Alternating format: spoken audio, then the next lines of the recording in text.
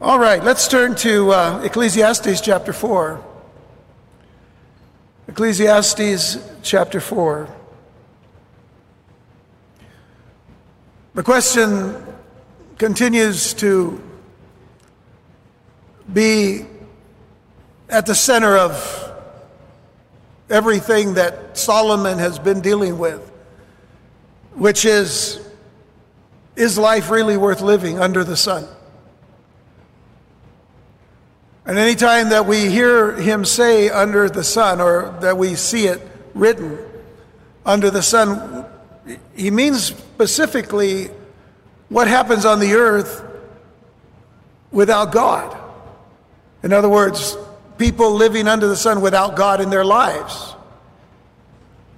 That everything that happens without God is vanity of vanities, and it's a vexation of spirit. In other words, it will end up being a troubling of the spirit. At the onset of this particular chapter, of course,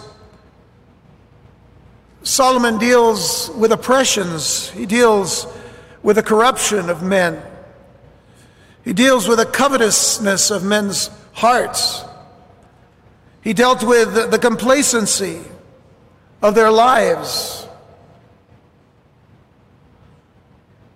And he dealt with the issue of being alone, of comfortlessness, and of living a life without anyone else in their lives, to the extent that what would they do with everything that they've done on this earth when it's their time to die? Who do they leave whatever they have to?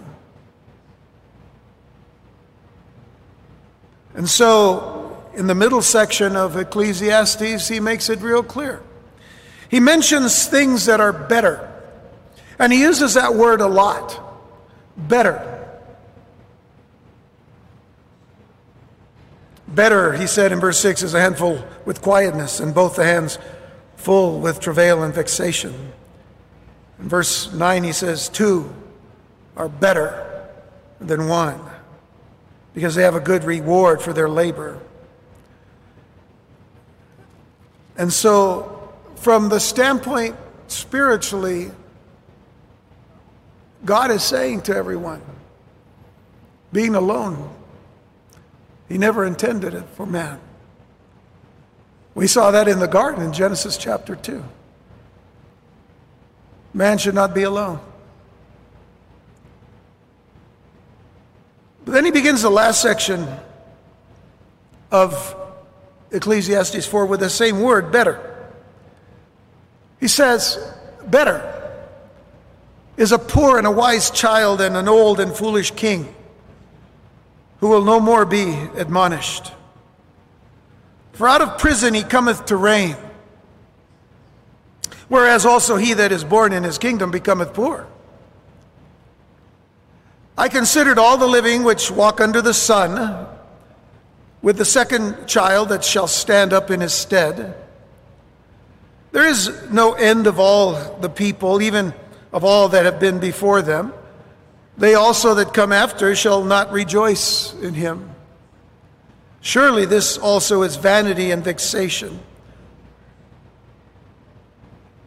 of spirit. Solomon is now going to deal with the issue of not only folly, but of being fickle. Fickle. The 1960 presidential race between John F. Kennedy and Richard M. Nixon would change campaigning for the highest office in the land for good, by virtue of the first televised debate between these two men. Kennedy, young, handsome, charismatic, versus Nixon, older, not so handsome, with nervous, almost sneaky eye movements, and a forehead that couldn't stop perspiring due to the hot studio lights. And though it was a close race up to this point, Nixon was actually ahead in the polls. After this debate, the tide began to turn, and Kennedy would eventually become president. Politics in general, and elections in particular, have been affected for good by visual media. It would be easy to say that nowadays it isn't the issues that matter, like character, morality, and honesty. It's what looks good, appearing smooth or slick, that counts. Because people, for the most part, are fickle.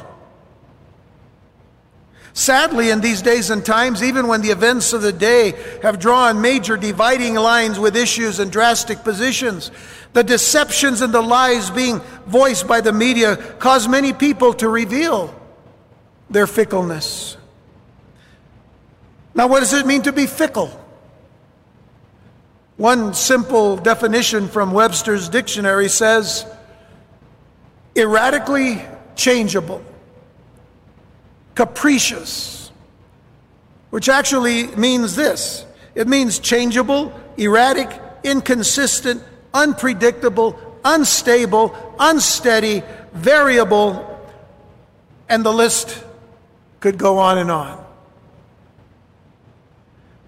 But maybe this illustration would help to understand fickleness. Then if you want extra points at the end, you'll have to answer another question. Who's the one that's fickle in this whole illustration? So here it is. There's an old story told about an elderly man who was traveling with a boy and a donkey. As they walked through a village, the man was leading the donkey and the boy was walking behind. The townspeople said the old man was a fool for not riding, so to please them, he climbed up on the animal's back. Now, when they came to the next village, the people said the old man was cruel to let the child walk while he enjoyed the ride. So, to please them, he got off and he set the boy on the animal's back and continued on his way. In the third village, people accused the child of being lazy for making the old man walk. And the suggestion was made that they both ride. So in the fourth village, the townspeople were indignant at the cruelty to the donkey because he was made to carry two people.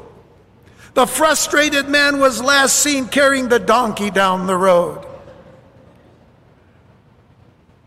So who's fickle here? Was it the man who kept changing because everybody kept telling him, one thing or another? Can we see that in this illustration, how the social media and opinion of today have fueled the fires of fickleness?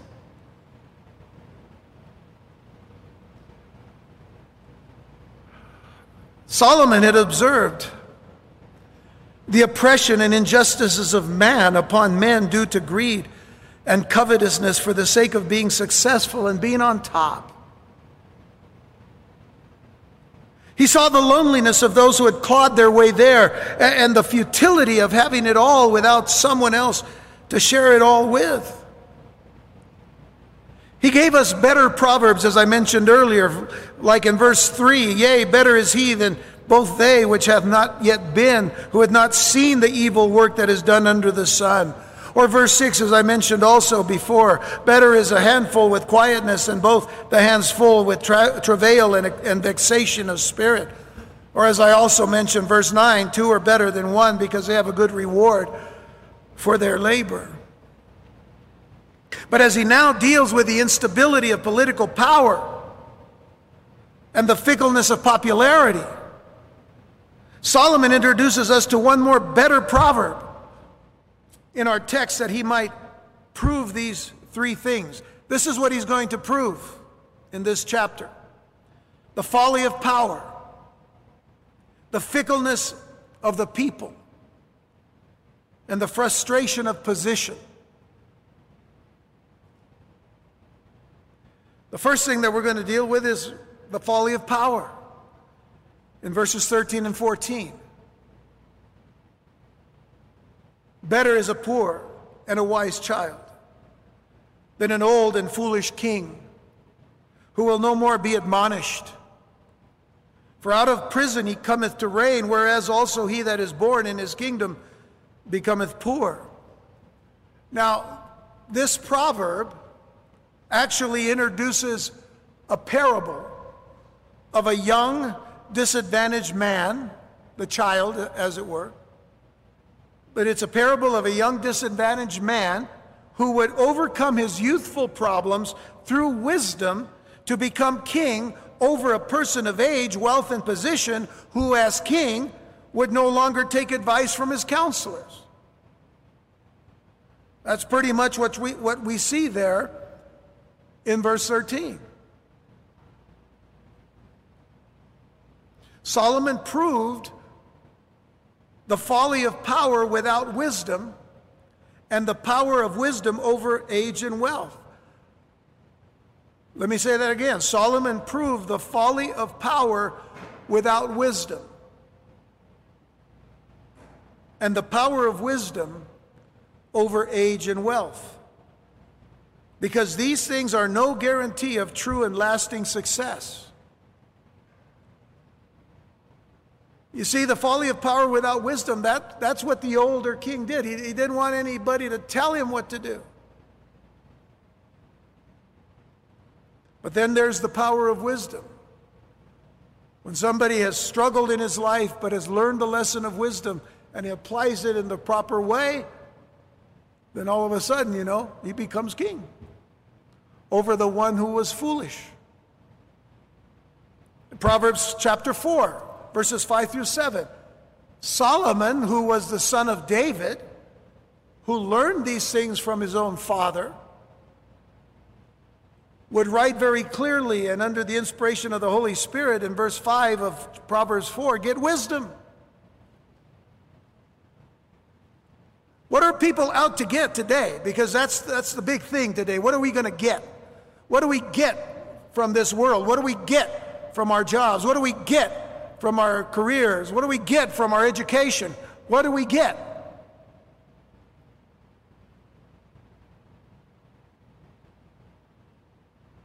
But the inspiration of the Holy Spirit says, get wisdom. Get understanding. Forget it not. Neither decline from the words of my mouth. That's a father to a son. Neither decline from the words of my mouth. Forsake her not, and she shall preserve thee. Love her, and she shall keep thee. And then he says, wisdom is the principal thing. Therefore get wisdom. And with all thy getting, get understanding. So Solomon is saying that young man, or young child as it were, who had been in prison, had learned something about wisdom and all of that, and now applies it to his life to better himself, and actually becomes a king. Then there's Proverbs 16, verse 16, where he says, how much better is it to get wisdom than gold? See, a lot of people want gold today. A lot of people are looking for success today. They're looking for a better life, a better way. Yes, I understand how hard it is for some people today who have lost their jobs, and really all they really want is to feed their families. They just want to make ends meet.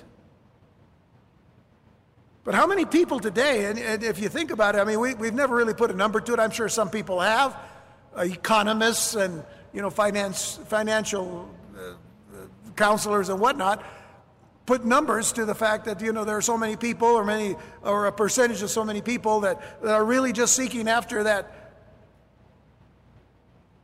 big catch or that big find.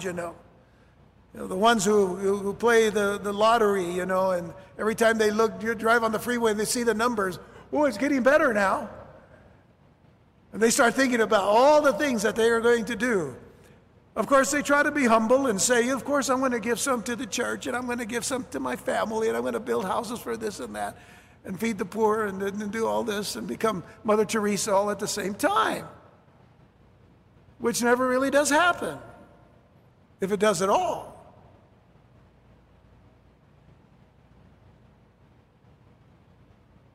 How much better is it to get gold and wisdom than gold, and to get understanding rather than to be chosen than silver? To get understanding rather to be chosen than silver. The youth in his poverty. The youth in his poverty became rich through his wisdom. The rich king became poor through his stubbornness. We are not told why the young man had been in prison, but there is a faint reminder of someone named Joseph. There is a faint reminder of a person named Joseph, the son of Yaakov, the son of Jacob, who had been put in prison falsely. Of course, he was first of all sold by his brothers, nearly killed by his brothers, sold into slavery, taken to Egypt. Eventually, he would be put into prison, falsely accused by the wife of Potiphar, the second in command to Pharaoh. And yet, Joseph served the Lord through his time there until he would come out of prison, and then he himself would become the number 2 man in all of Egypt. I want you to remember this testimony. Are you ready? Remember this testimony. You have it in Genesis 39, verses 20 through 23. Genesis 39, 20 through 23. Remember this testimony. And Joseph's master took him and put him into prison. That's Potiphar, a place where the king's prisoners were bound. And he was there in prison. But the Lord was with Joseph. Folks, remember that. Remember that as Joseph's testimony, and remember that when you want to have a testimony for God. That whatever you do in this life, you need to always do it knowing that the Lord is going to be with you.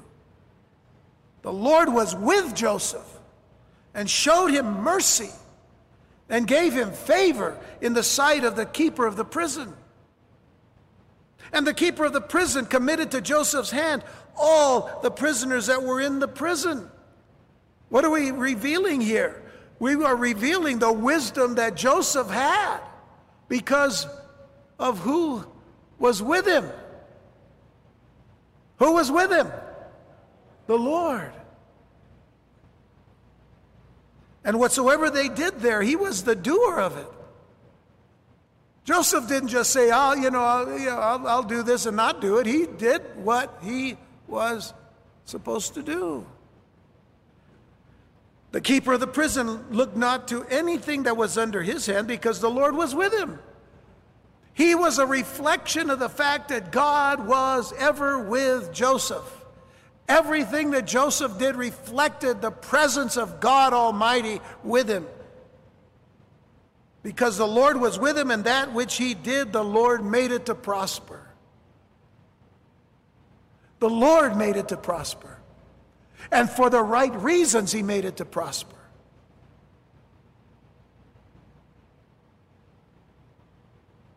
The young man had been in prison, but he got out and he took the throne. Going back to the young man in Ecclesiastes. But what is implied in verse 14 is the old king, in contrast to the young man. The old king himself was imprisoned in his stubborn stupidity. For out of prison he cometh to reign, that's the child. Whereas also he that is born in his kingdom, that's the old man, becometh poor. He was imprisoned because of his stubborn stupidity. He lost his throne and he became poor. The moral of this parable is that wealth and position are no guarantee of success, while poverty and apparent failure are no obstacles to achievement. That is something I wish people would learn in this country at this time during this crisis that we see happening. Where everybody is out to, and of course, I've already talked about the fact that there's an underlying deep state working through all of this rage and all of these riots and lootings and everything that's going on, and unfortunately and sadly, all the killing that is taking place. And it burns in us the reasons for these things that are happening. But the fact of the matter is, there's wisdom in what this passage is teaching us. But there's no guarantee of success in wealth and position. But there are no obstacles to achieving after any kind of failure. But the key is, who is with you? Who is with you? The Lord was with Joseph. And again, an implication is that the Lord was with this young child of wisdom. Now let me interject here as well something else. Let me interject that Solomon may have considered himself as the failed king. This is late in Solomon's life. So Solomon may have considered himself as that failed king due to his own stubbornness when he compromised his faith and testimony for the Lord God by building worship centers for his 700 concubines and 300 wives, and even he himself was joining with them in their worship of idols. What you need to do is go to 1 Kings chapter 11.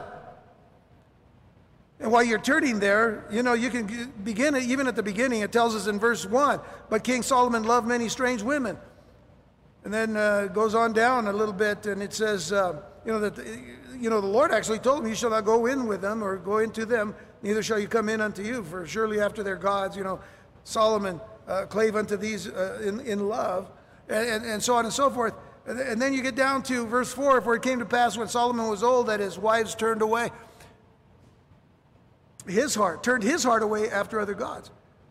When Solomon was old. Okay, so all of that is prelude to what we're going to see in verse 6. Because how many of us can really take this statement that is being said? And Solomon did evil in the sight of the Lord, and went not fully after the Lord, as did David his father.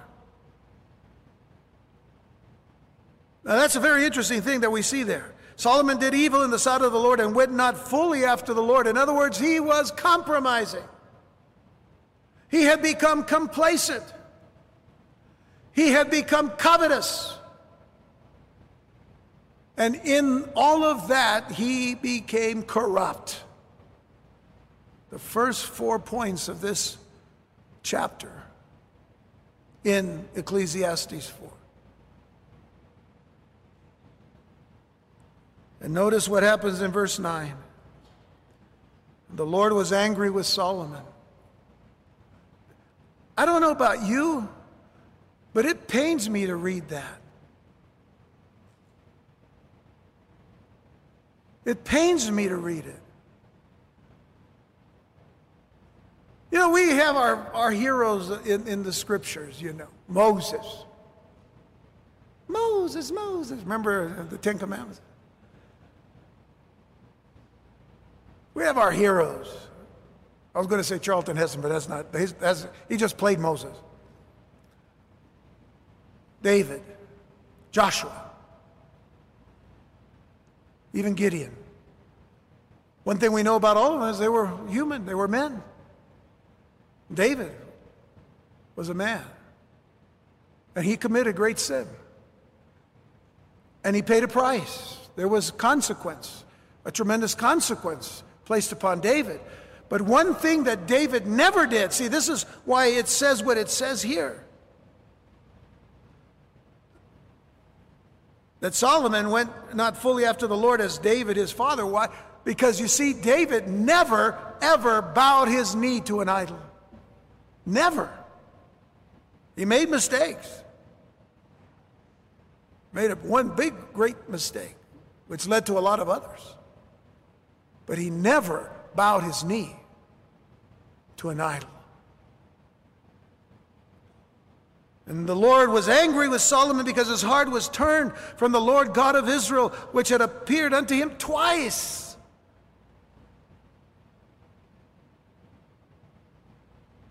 And had commanded him concerning this thing, that he should not go after other gods, but he kept not that which the Lord commanded.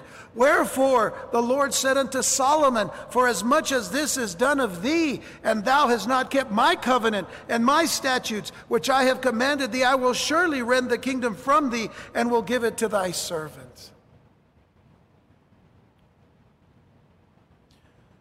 Then, of course, there was his son Rehoboam. But even worse than that was a man named Jeroboam. And you can read all about that later.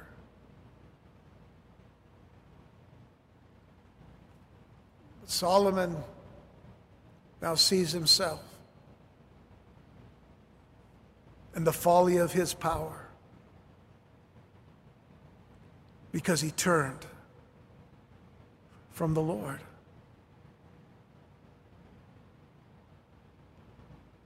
Brings us to the fickleness of people. The fickleness of people. I considered all the living which walk under the sun with a second child that shall stand up in his stead. I'll explain that in a moment. And really, where the fickleness is in verse 15, and then there's the frustration in verse 16. But let me read verse 16 also, so you can get the full picture. I consider all the living which walk under the sun with a second child that shall stand up in his stead. There is no end of all the people, even of all that have been before them. They also that come after shall not rejoice in him. Surely this also is vanity, worthlessness, and vexation of spirit, the deep troubling of spirit. Solomon now focuses on the people and their fondness for change. Their fondness for change. I'm trying to clearly give an example of a little bit of fickleness in our local news, well, not our local news, but the news of the day, the current news that's going on. You know, there's this whole big deal about President Trump going to a church and holding up his Bible. And of course, the mainstream media have attacked him. In some cases, they even posted a picture of Hitler holding a Bible or a book. We don't know if it was a Bible, but it was holding a book up. And then, of course, then the other side comes back and they say, well, you know, if that's going to happen, then let's show a picture of Bill Clinton coming out of a church holding a Bible up, you know. So now it's become this war, you know, so people go back and forth, you know. And then, you know, Joe Biden is in a black church with black pastors behind him, and he's kneeling with his mask on, and they all have their masks on. And then, of course, they're telling everybody, you know, President Trump only did this to have a photo op. Well, what do you think Joe Biden just did, but nobody told, you know. So see the fickleness here? It just makes you just want to throw up, if I can say that.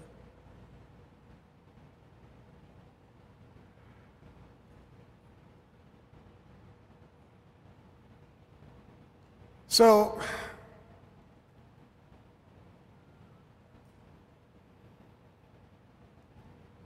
we're in dire straits here in this country because we've changed so much.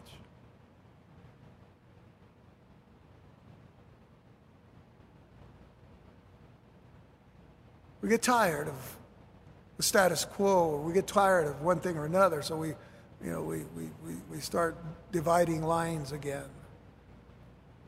What has happened I was reading an older message that I had done 10 years ago, or 11 years ago, 10 years ago, or maybe it was 9 years ago.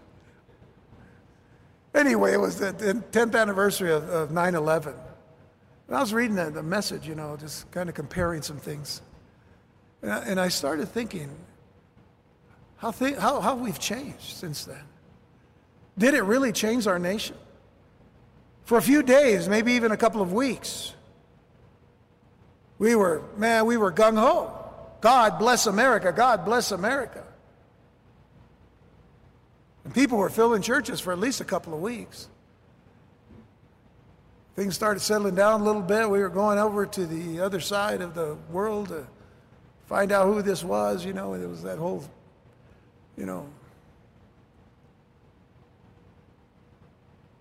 Fast forward now, 20 years later, we're going through very similar types of struggles and things happening. But everything's changed because man is fickle. So Solomon is focusing on this. No longer are they pleased with the poor youth who became king. Now they come alongside of a second youth who replaces the first. That's the mention of the second one there in verse 15. I considered all the living which walk under the sun. Now with a second child that shall stand up in his stead. We liked the first one for a little while, but now we're going to go for the second one. Maybe this one's better. How popularity changes with the blowing of the wind. Winston Churchill knew that public favor was no proof of real success. Once after he gave a speech for which 10,000 people came out, a friend of his asked him, "Winston, aren't you impressed that 10,000 people came to hear you speak?" And Churchill replied, "Not really. 100,000 would come to see me hang."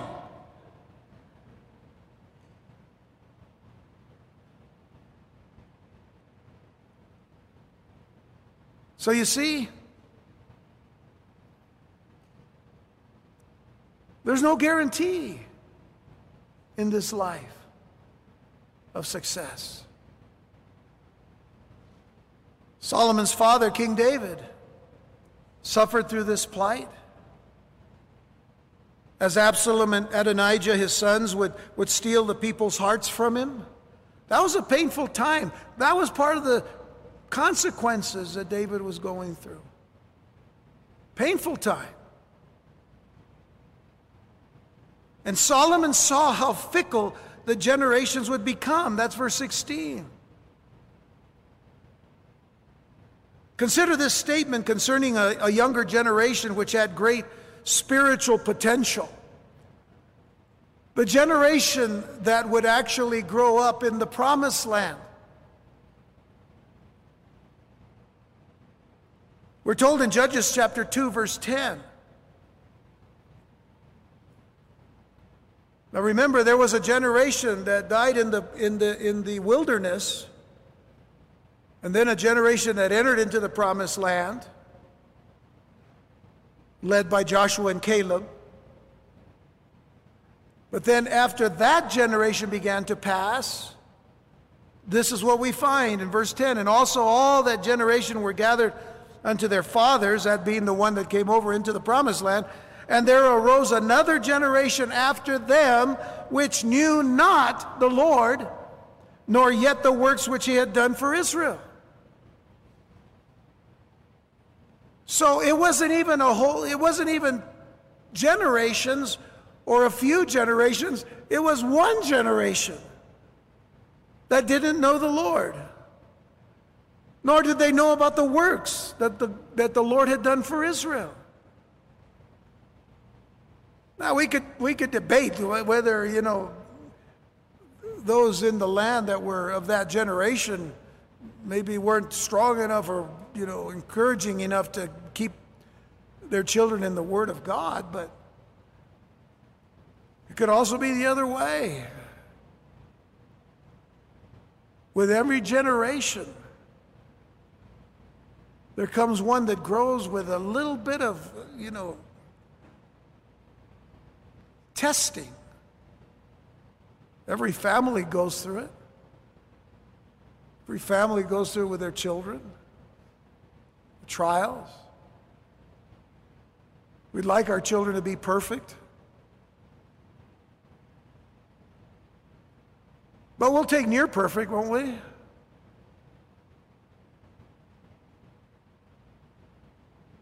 We still love them. We want them to know the Lord. So we teach them about the Lord. Then we can't be with them every minute of the day, and then what happens?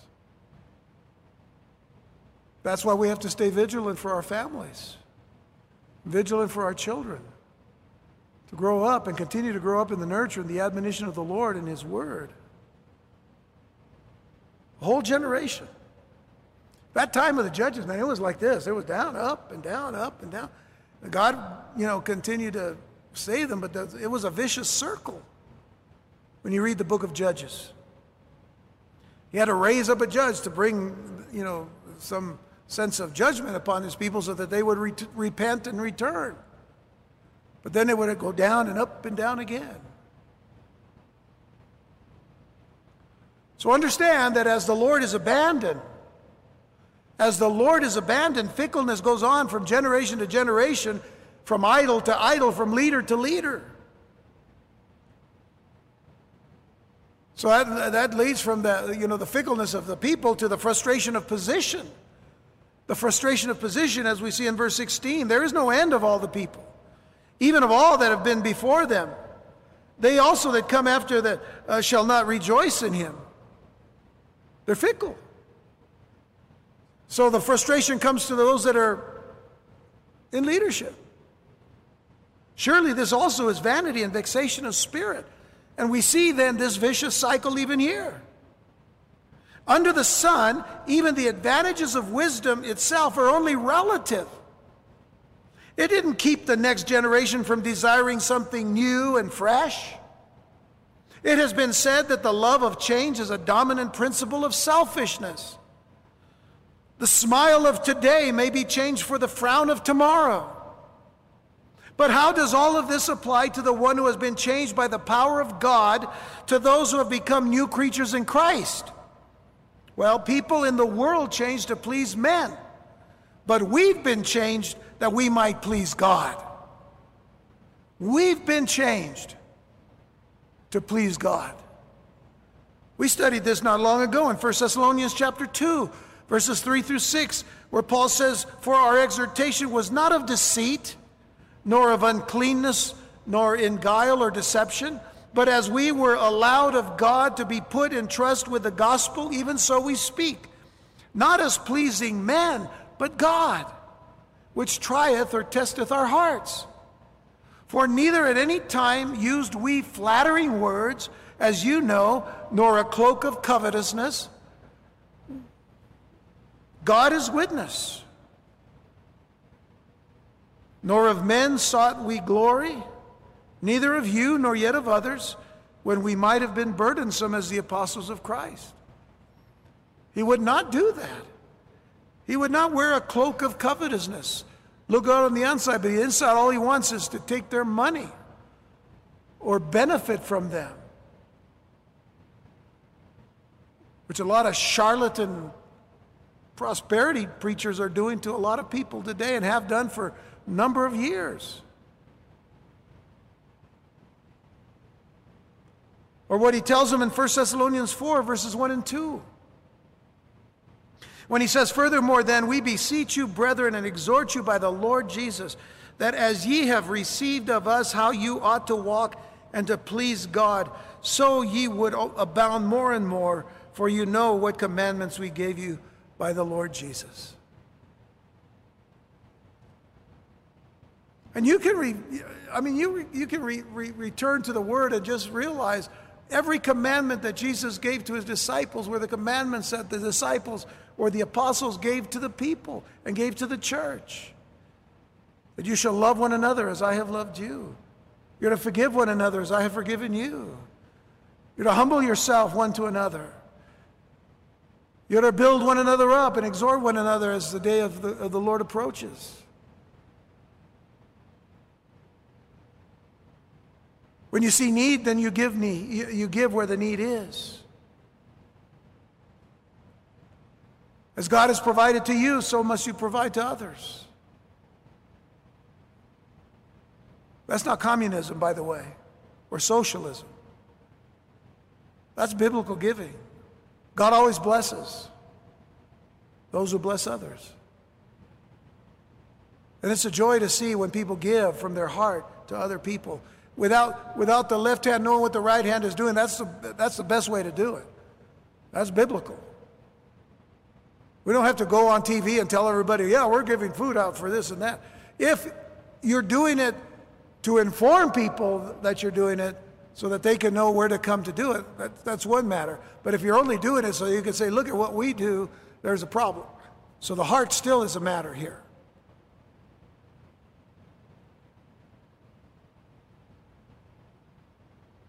And then Paul says to them, you need to abound even more in it. You're already good, loving people, but abound more in that. For you know what commandments we gave you by the Lord Jesus. So understand then that the difference for us is between half-heartedness and wholeheartedness. The difference is between half-heartedness and wholeheartedness.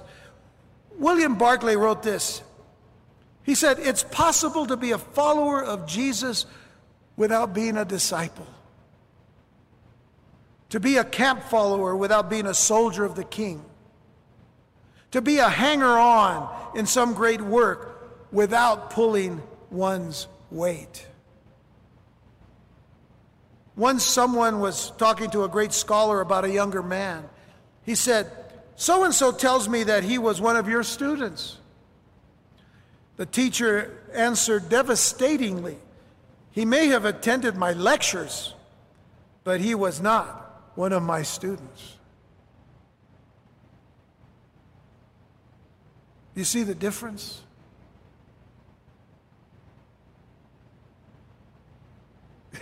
You see the difference? Okay. Even just a little bit of head shake, you know. Yeah, even if you did this, that'd be okay, you know. I'll say it again. You can attend lecture after lecture. You can attend sermon after sermon, message after message, and not be a student, not be a follower, not be a disciple. There's a world of difference between attending lectures and being a student. It is one of the supreme handicaps of the church that in the church there are so many distant followers of Jesus and so few real disciples. Have you ever considered for even a moment the heart of Solomon's father David when finding himself in the barren and dry wilderness of Judah, and how that heart cried out to his God? Have you ever just considered David's heart? Because I want you to consider these words as we find ourselves today. As we find ourselves today in the dry and painful wilderness of this world's lies, of its deceptions, and of its fickleness. I want you to turn to Psalm 63. Psalm 63.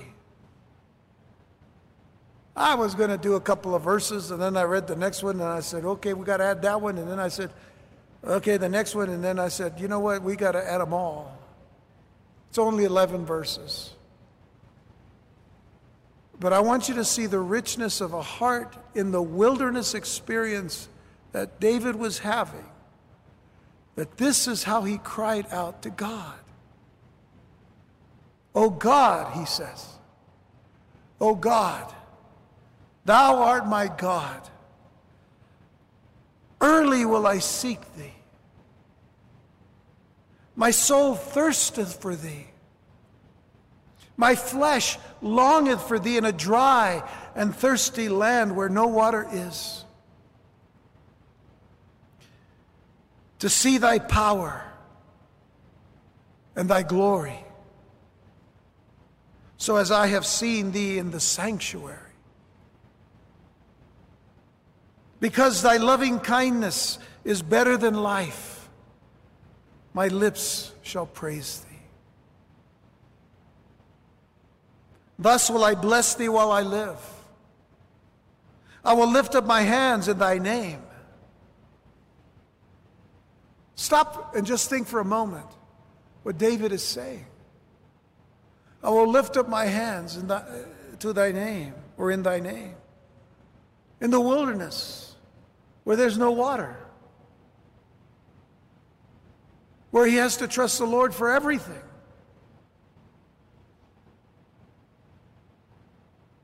I would venture to say that there are some professing Christians today who would read this and realize that they have spent more time looking for the water than looking for the living water.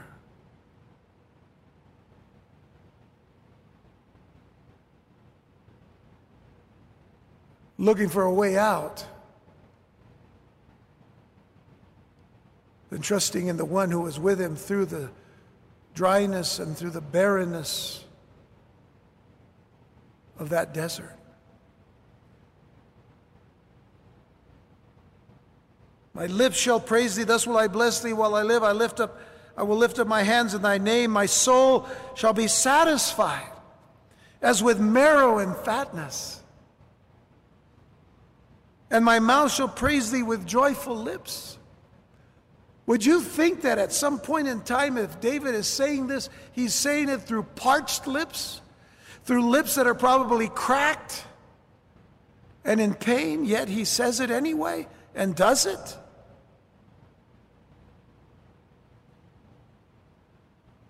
When I remember thee upon my bed and meditate on thee in the night watches,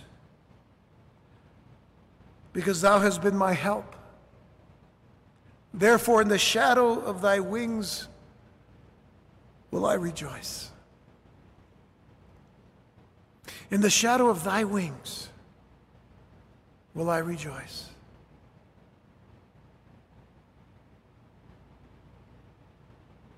I don't want to look for a shadow of any man or of any institution. I only want to find myself under the shadow of his wings. Because I know that I will be safe there. No matter what happens to me, I'll be safe there.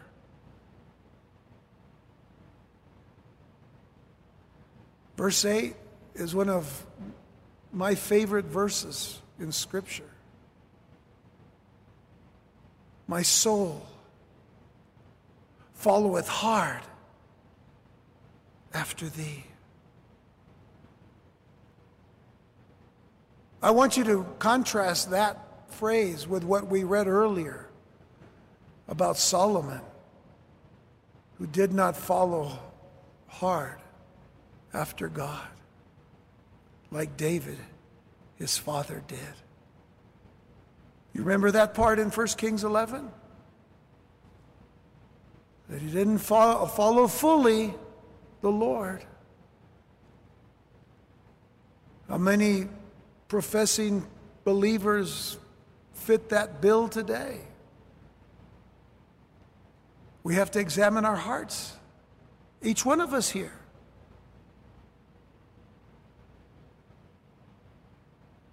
Because I want my soul to follow hard after God. The proof of what he was doing is found in his next statement. Thy right hand upholdeth me. again, over many months, weeks, and years of teaching about the right hand of God, who is he speaking of? Who sits at the right hand of the Father right now? Who is the right hand of God? Thy right hand upholdeth me. But those that seek my soul to destroy it shall go into the lower parts of the earth. They shall fall by the sword. They shall be a portion for foxes. But the king shall rejoice in God. Every one that sweareth by him shall glory. But the mouth of them that speak lies shall be stopped. Folks, just remember this, that every lie that is thrown our way today, in media, in social media, and I hate to say it, but even in some churches today, that every lie that is spoken, every mouth will one day be stopped. It will be stopped. Let's close with the words of Jesus. John chapter 10, verses 27 to 30. To wrap this up tonight. Jesus said, "My sheep hear my voice, and I know them, and they follow me. And I give unto them eternal life, and they shall never perish, neither shall any man pluck them out of my hand. My Father which gave them me is greater than all, and no man is able to pluck them out of my Father's hand. I and my Father are one." If Jesus is saying anything to us tonight in this particular passage, he's saying, my sheep are not fickle. My sheep are not fickle. My sheep don't constantly change. Like Paul mentioned once in Ephesians chapter 4, when he talks about those who are swept to side with every wind of doctrine. And that's sad when we see that happening in the church today, because it makes you ask the question, well, who are they really following? Because here's the thing, no matter what storm we're going through, no matter what flood may be coming down the pike, no matter what kind of circumstance is happening that is blowing in and out and around us and through us and causing us up and down to go this way and that way, we don't have to move. The storms do not change us.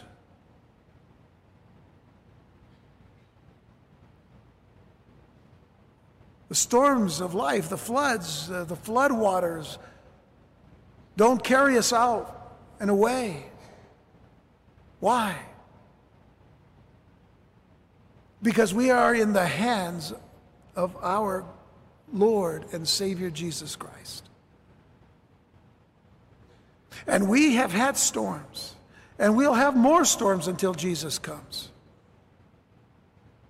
But we don't have to change, because we don't please man. We please God. We please Jesus. And there's no one else to please. Well, we can please one another by loving one another and enjoying one another and enjoying the fellowship and everything else that comes with it. But the bottom line is, we please only one. That's Jesus. Amen?